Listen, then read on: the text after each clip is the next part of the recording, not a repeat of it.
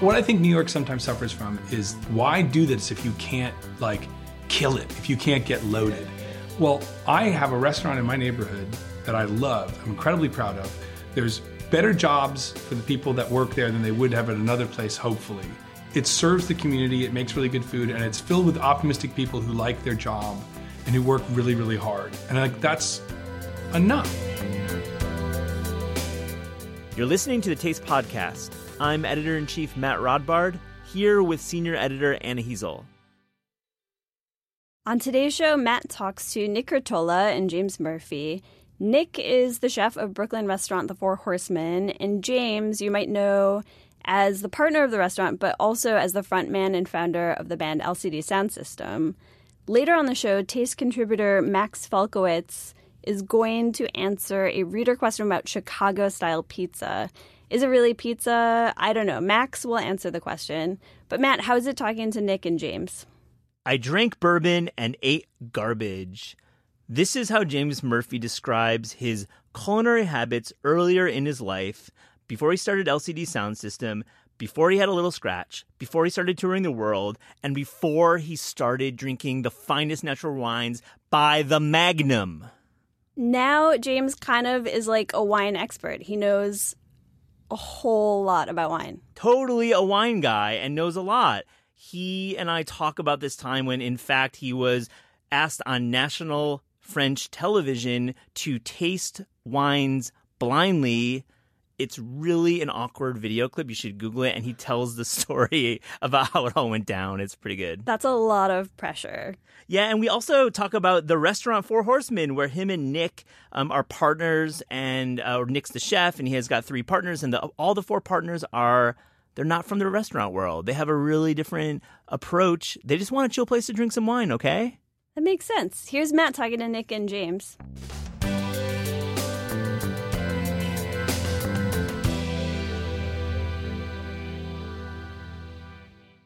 Nick Curtola and James Murphy, thank you for joining the Taste Podcast. Thanks for having us. Yes, thank you. This is Or you're welcome. What's the appropriate we response could go either way. I've been a longtime fan of your restaurant. First-time caller. I've been a fan of your restaurant, longtime fan of your restaurant. So it's nice to finally be able to get you guys together to talk about it. I saw on Instagram recently that the Four Horsemen had a party bus situation happening. Oh, yeah, Nick can speak to that better than I can because I did not engage in the party bus. Wait, why not? Well, we had a sound attenuation issue where we were getting sound leakage into our upstairs neighbor who's our landlord and friend. And one of the ways we could test for it was by shining a light in a cavity and seeing if light leaked. But you can only do that at night, and you can only do it when we're closed. So Randy and I thought we could quickly catch up with the bus, but the bus went on like a 3-hour Gilligan's Island tour. So you were on was this the holiday party, the January holiday party? Yeah, we have a holiday party every year, and this year we got a superiority burger, kind of catered all the food, and then we got a party bus afterwards, and I think there were 30 of us, maybe 30 employees, more, 30. We were handily filling the room. Yeah, it was.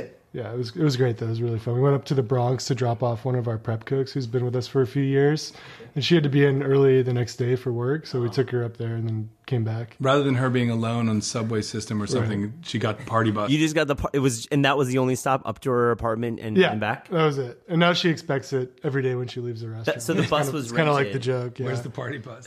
Were there Magnums involved? Oh yeah. Okay, let's talk about the wine. What was on it?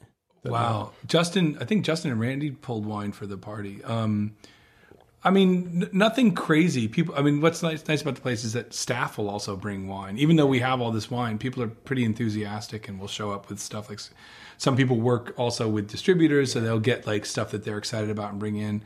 But it was pretty Gero-y at first. We were starting with big bottles. Definitely. Which is nice for us because we kind of drink them at staff parties because people don't really order them. We'll buy them. People aren't. No, Geros, like double mags. I thought you said Jura. No, those go within the week. But like a lot of times the big format bottles, which taste better and are great, we'll order them for the restaurant knowing that it's going to be staff.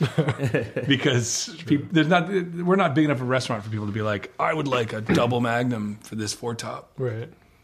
I mean, or you're just fucking baller. Yeah, I mean, there's that too. There's that element of New York nightlife. Nick, I wanted to find out a little bit about you and your background. So where did you cook before Four Horsemen? What was that all about? Before the Four Horsemen, I worked the place I spent the most time was Franny's, probably in New York. And that definitely kind of like shaped and molded me as a cook and as a chef. And then before that, I was out in California. But I mean, I've been in New York almost 10 years now. When I met you when you were at Franny's. Yeah, okay.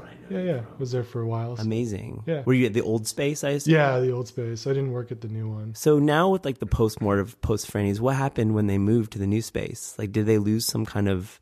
I'm not sure. I mean, I think it had been around for 10 years by that time, and maybe had run its course. The owners were very involved in it from, all the day-to-day logistics of running a business like that and a very busy restaurant. And I think they had 2 kids, and I know they moved, I think, to Vermont. Maybe they wanted to kind of slow down a little bit.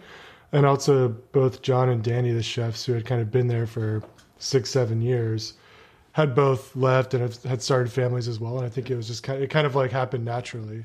I don't think it was due to kind of business or anything. I didn't want to hear any like weird goss or anything. I wasn't trying to go there because I'm just sad that it's gone. Yeah, that's all I'm saying. For sure, yeah. Now, James, how did you guys then connect for Four Horsemen? With Nick? Yeah. My wife and I had an eye on this space, and we wanted to do something with the space. We kind of wanted to do a restaurant or a wine bar, and we'd been traveling a lot, living in... my wife is from Denmark, and she's one of the Four Horsemen. And there were places that we didn't have. So we didn't have in New York, we felt. And we wanted to find a place like that in New York. We found the space.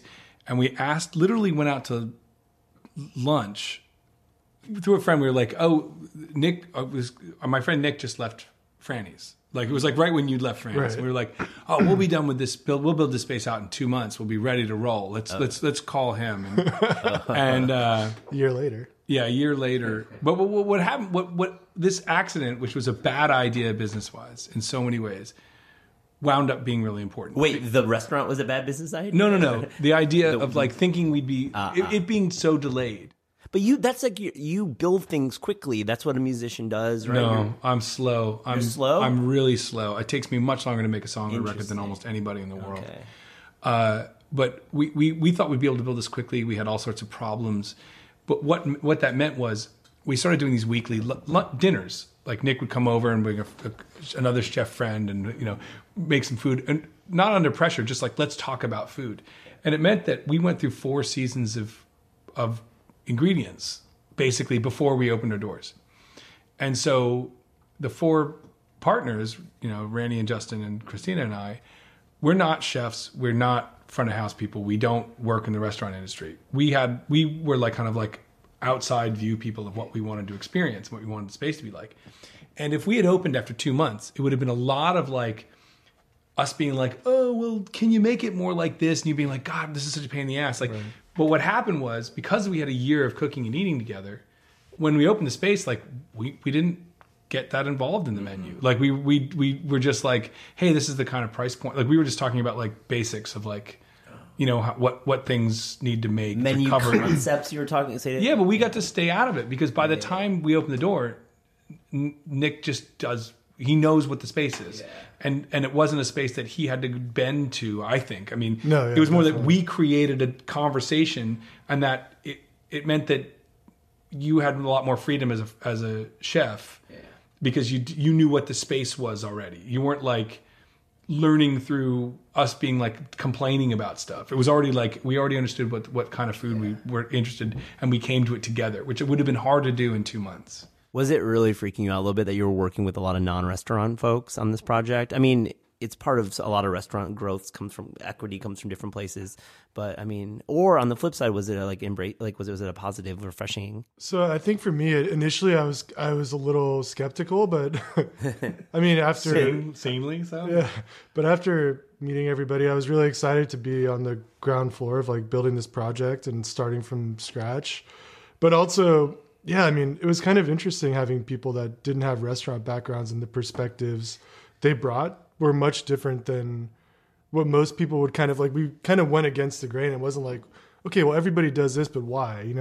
James especially is very good about going like, why? Is that just the easy way? Is there a way we could do this that it would be better kind of long term, or you know what I mean? Like the conversations were just much different. I think because that it made the restaurant very unique. Because you were a restaurant fan and had been going for years just with your travel, right? Yeah. Had seen a lot of cool restaurants around the world. Yeah, but that's like saying I'm a big fan of the UFC, so I'm going to go fight. Like, Yeah, sure. You know, like No.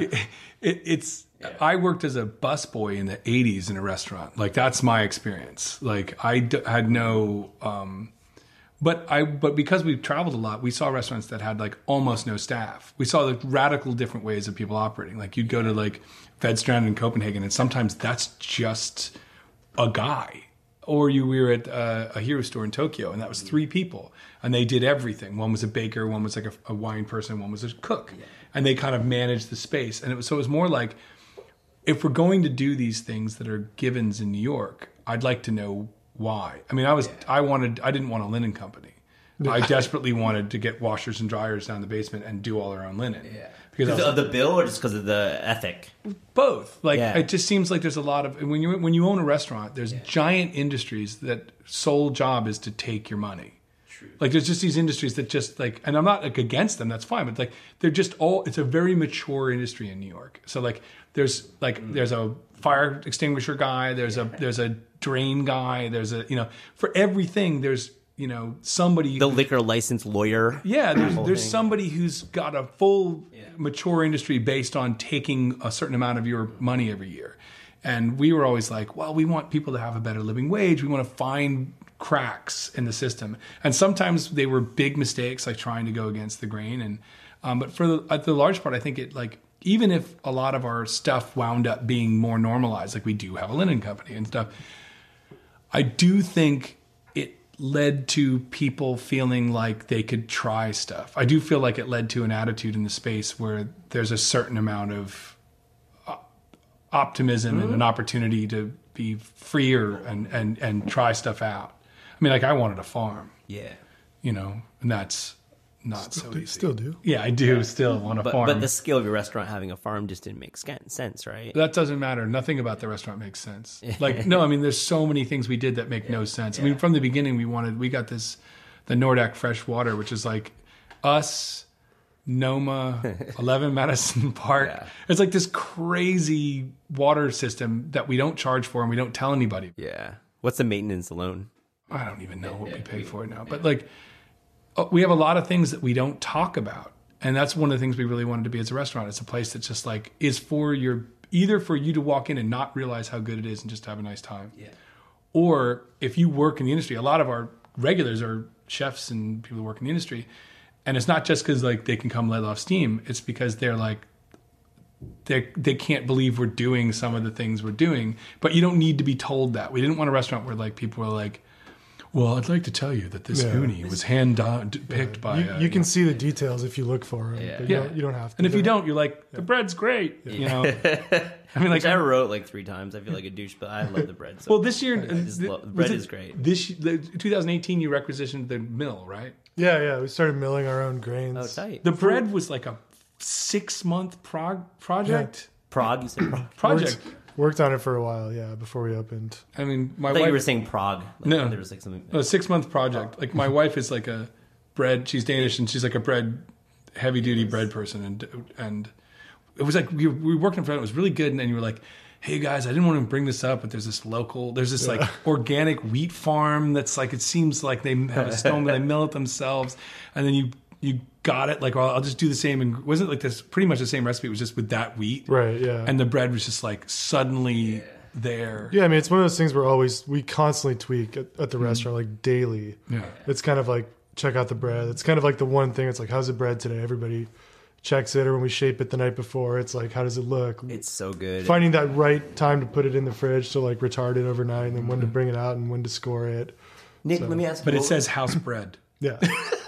Cultured butter. It's house bread cultured butter, but it's like this insane butter from Normandy, this demi-sel butter. And we mill it. It's a lot of work for just like very little descriptor. Yeah. Tell me, what was one of the crazier ideas that these guys had when the 4 of you were getting together to launch the restaurant? Because James is just saying how, this is a place we want to break some rules. Yeah, I mean, obviously. The linen thing for sure. Was like, that was like a few month Oh yeah, I was Is he like serious about the linens? Like, is this? I was like looking at my brother like sells like meal machines for hospitals. I was like, I'll get one of these machines. like, he's like, give me some dirty towels. I'm gonna give to my brother so we can go wash these things. My brother brought them to Mila, and like it's Hey, like, you don't fucking know until you try. Yeah. No, that's exactly. Hey, give me one more. There's got to be one more like that was God. kind of out there. I love it. so many of them. This was like 4 or 5 years ago now too. Yeah, so. I'm trying to think of a lot. I mean, some of the things when we dug out the cellar, some of the things we did, like digging out. It was just like a luxury for me because it was like, hey, Nick's 6'1", the cellar's only like 5'10". Oh shit. We dug a cellar. Yeah. And that's like in a 42-seat restaurant. That's bonkers. We built a wine room, like a thermal chilled wine room, and dug a cellar out for a prep kitchen. And it's like, I mean, that's crazy. There's no way that you can make sense of that as a business. So James, why do it? Why? What is like? And it sounds like you're not really going to expand. It doesn't seem like you would have probably done that by now. At least, I mean, you may expand, but I just don't see that happening just from the outside. Well, sometimes what I think New York sometimes suffers from is that very thing, what you just said. Like, why do this if you can't like kill it, if you can't get loaded? Yeah. Well, I have a restaurant in my neighborhood that I love, I'm incredibly proud of. There's good, slightly better jobs for the people that work there than they would have at another place, hopefully. And it serves the community. It makes really good food, and it's filled with optimistic people who like their job and who work really, really hard. And like that's enough. Like that's a good reason to do something. And I think New York suffers sometimes from like it's so vicious and so cruel and so like onerous. The rents are so crazy and like there's all these rules that people don't want to engage unless they're like gonna make a chain or gonna be like it's gonna have 85 seats and they're gonna be able to like pull 25 grand a night. Like well, we all as 4 owners were like none of us. This wasn't our careers. All of us have other jobs, which means we're kind of absentee at times, which is frustrating. We can't come in and although I am the guy who comes in when the air conditioner breaks. So like, oh, really? Yeah, I'm the systems. That falls on me most of the time. But we wanted to do it because it seemed like a good thing to do.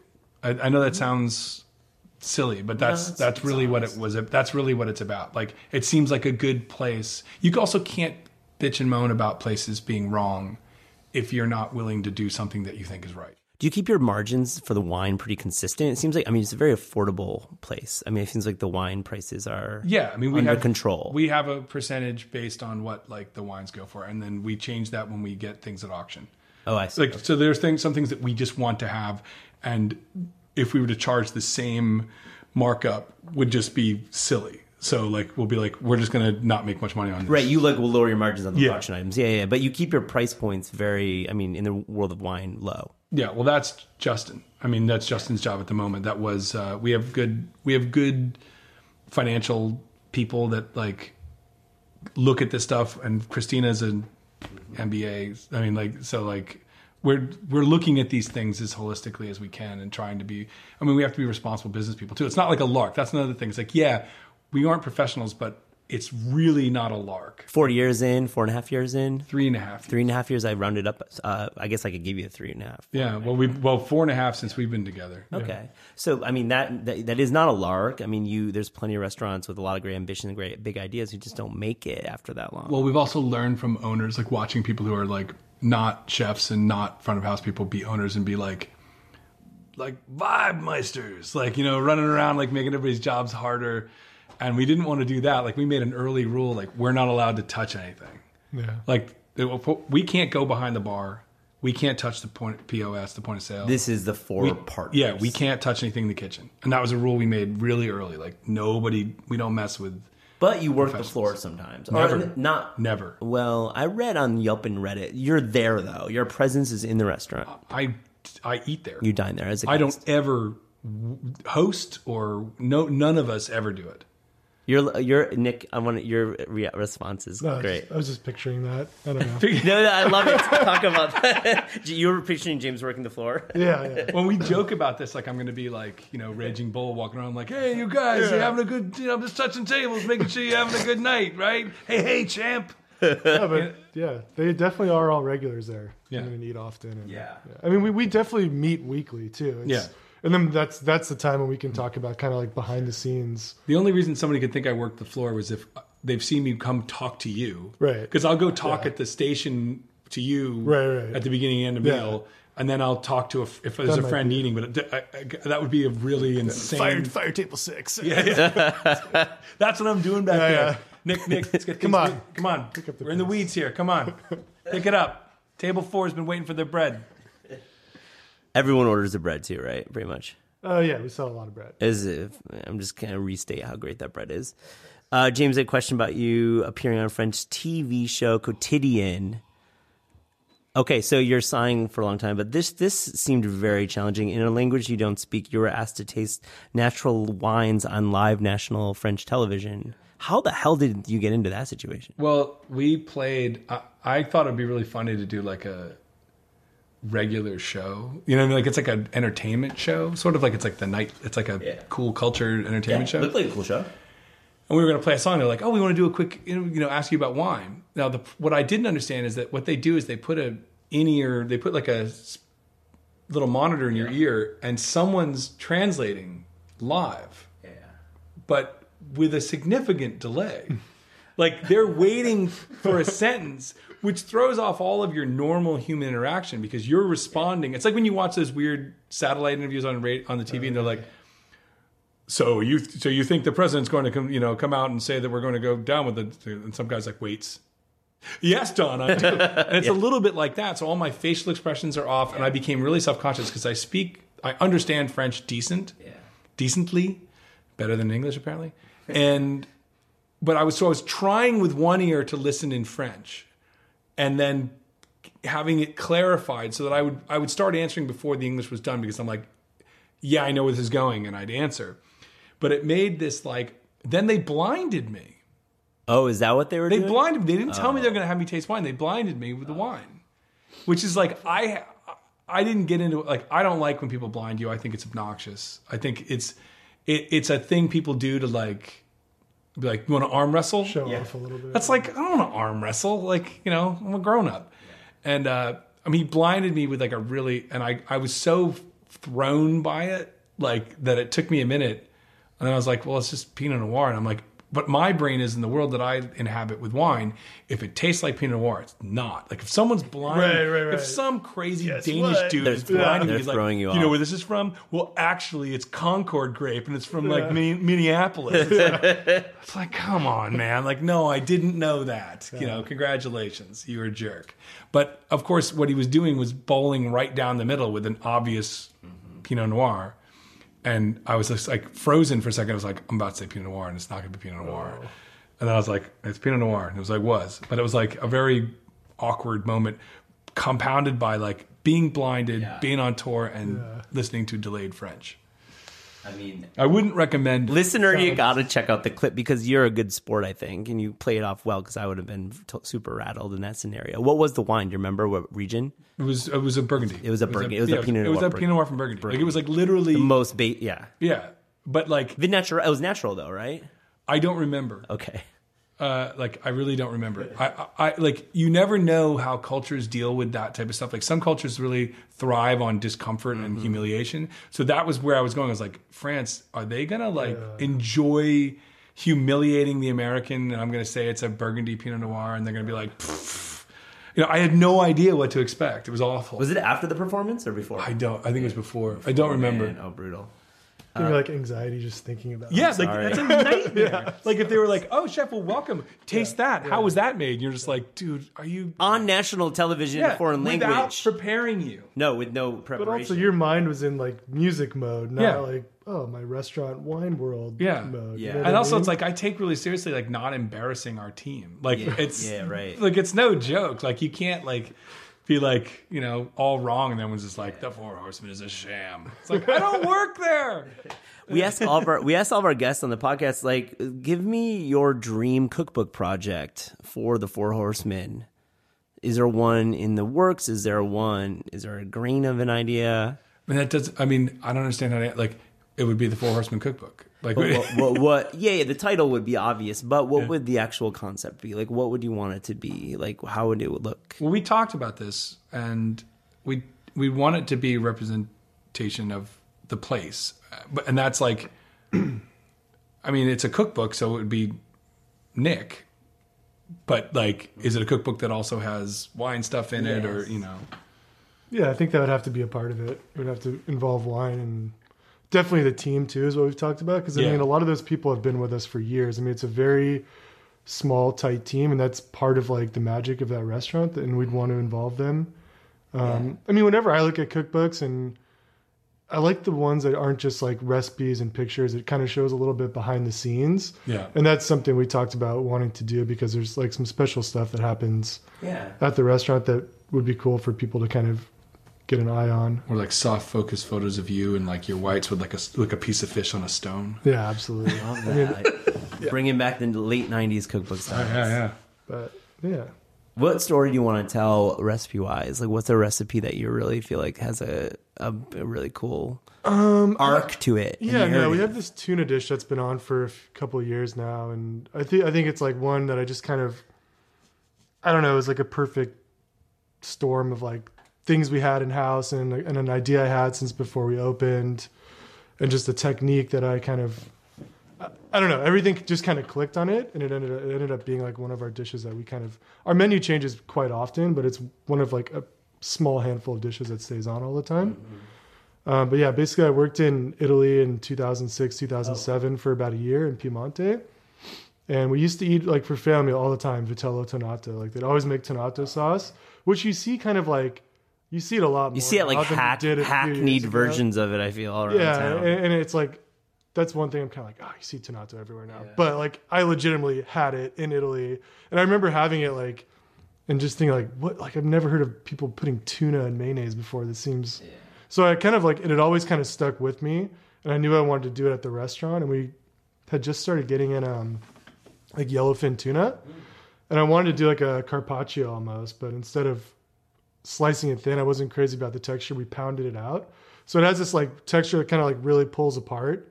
So it's like, tonato's on the bottom of the plate, but instead of just this like really heavy mayonnaise sauce, we kind of aerate it in an ISI. Am I getting too technical? No, I love this shit. But an ISI, is that like a Paco Jet? No, it's like a little siphon that you use to make whipped cream and stuff. So we don't do like any kind Did you know that, what an ISI was? No, because I don't work in the kitchen. Yeah, I don't know that shit. I know what a Paco Jet is. Yeah. We have one of those. Oh, that's cool. Oh, yeah. James gave it to us, yeah. Oh, it's cool. But yeah, so anyway, we charge it, and so it's a little lighter and kind of like dissipates when it hits the plate, and kind of like, it's just a really nice light tonnato. Then like a thinly pounded piece of tuna on top, but we also put yuzu kosho and yuzu zest on it. So it's got like a good amount of like fermented chili heat, and then some smoked seaweed. So it's got like a smoky kind of like non-traditional way. Non-traditional and like incorporating like really refined, like I would say technique, but also like really Mediterranean coastal. I mean, we put like this really beautiful olive oil on it. Yeah. Like an excessive amount of it, kind of. It was a hit last night. Yeah, it's a really like well balanced dish that on paper you're kind of like, okay, that sounds kind of weird, but then you eat it and it just kind of like, it really works. That'd be a cool narrative in the book. Yeah. James, I want to ask you spent a lot of time working at Plant Bar in like the late 90s, early 2000s on East 3rd. And I want to hear your thoughts about the neighborhood of the East Village and some of the restaurants in that neighborhood that have closed, and any that you remember fondly that you're like sad or not there anymore. At the time I lived in East Village, I didn't eat out. No. I don't know. Yeah, like I didn't. I had like a really narrow drinking and eating palate. Interesting. I drank bourbon and I ate garbage most of my life. Burritoville, at least?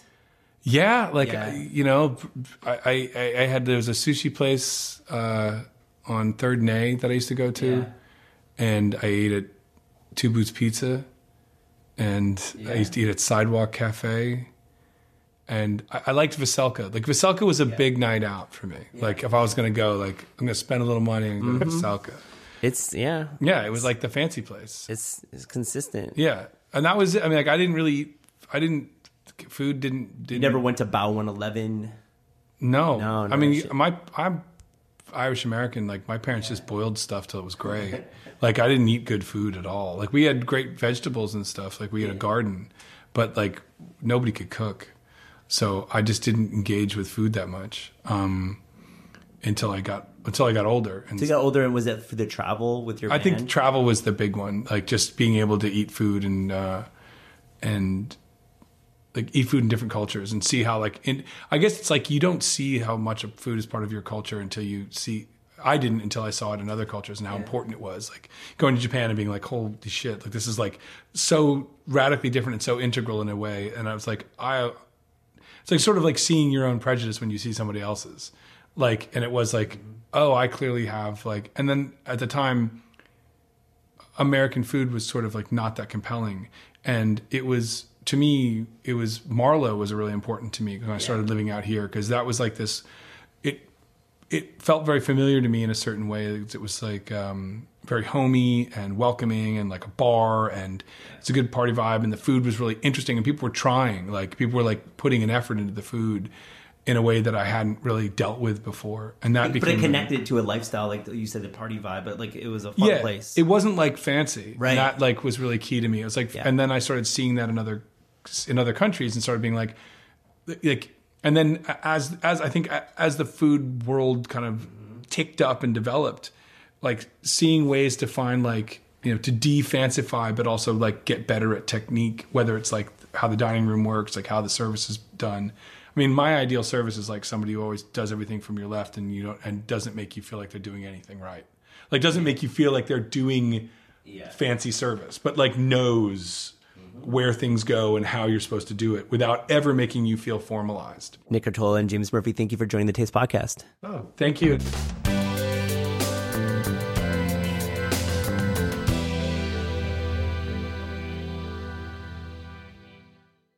We're joined by Max Falkowitz, producer of Taste Food Questions, which appears on the Taste Daily podcast feed. Listener, you should subscribe to this feed. Max, I got a question for you. What is Chicago-style pizza exactly? So when people talk about Chicago-style pizza, and people not from Chicago talk about Chicago-style pizza, what they usually have in mind is this really heavy, really doughy, kind of like obliquely Midwestern cheesy pie casserole type construction. And there is something in Chicago that is that pizza. But if you were to ask the average Chicagoan, what is your daily workaday pizza, they would tell you that it's something called tavern pizza, which is really just in Chicago pizza. And tavern pizza, it's a thin crust pie served in like bars and pubs, topped with a lot of crumbly sausage. It's cut into little squares, called a party cut, so everybody can have a little piece. And that for them is what is your everyday pizza.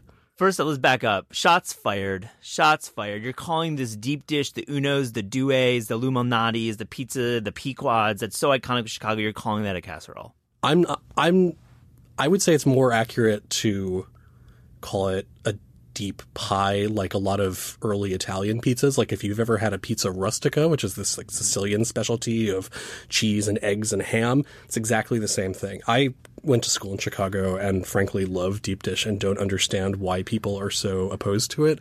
It's definitely not the kind of thing you want to eat a lot of, and it's definitely the thing that it's very easy to go wrong with. But compared to most other regional pizza styles, the good Chicago deep dish pizza places in Chicago are doing a beautiful thing. But back to the real Chicago-style pizza, where should I go to find it? Where's a great spot in mind off the top of your head? Oh, that's a good question. So one of the most famous and deservedly so pizza places in Chicago is called Vito and Nick's, and it's been around for 90 years, and they're especially famous for their really fresh, crumbly, juicy sausage that they apply onto the pie. And it's the kind of thing that you can bring a bunch of buddies, get a pitcher of beer, and just like inhale and feel like you haven't like done irreparable damage to your body afterwards. I love Chicago. What a food town. Max, thank you so much. Thank you.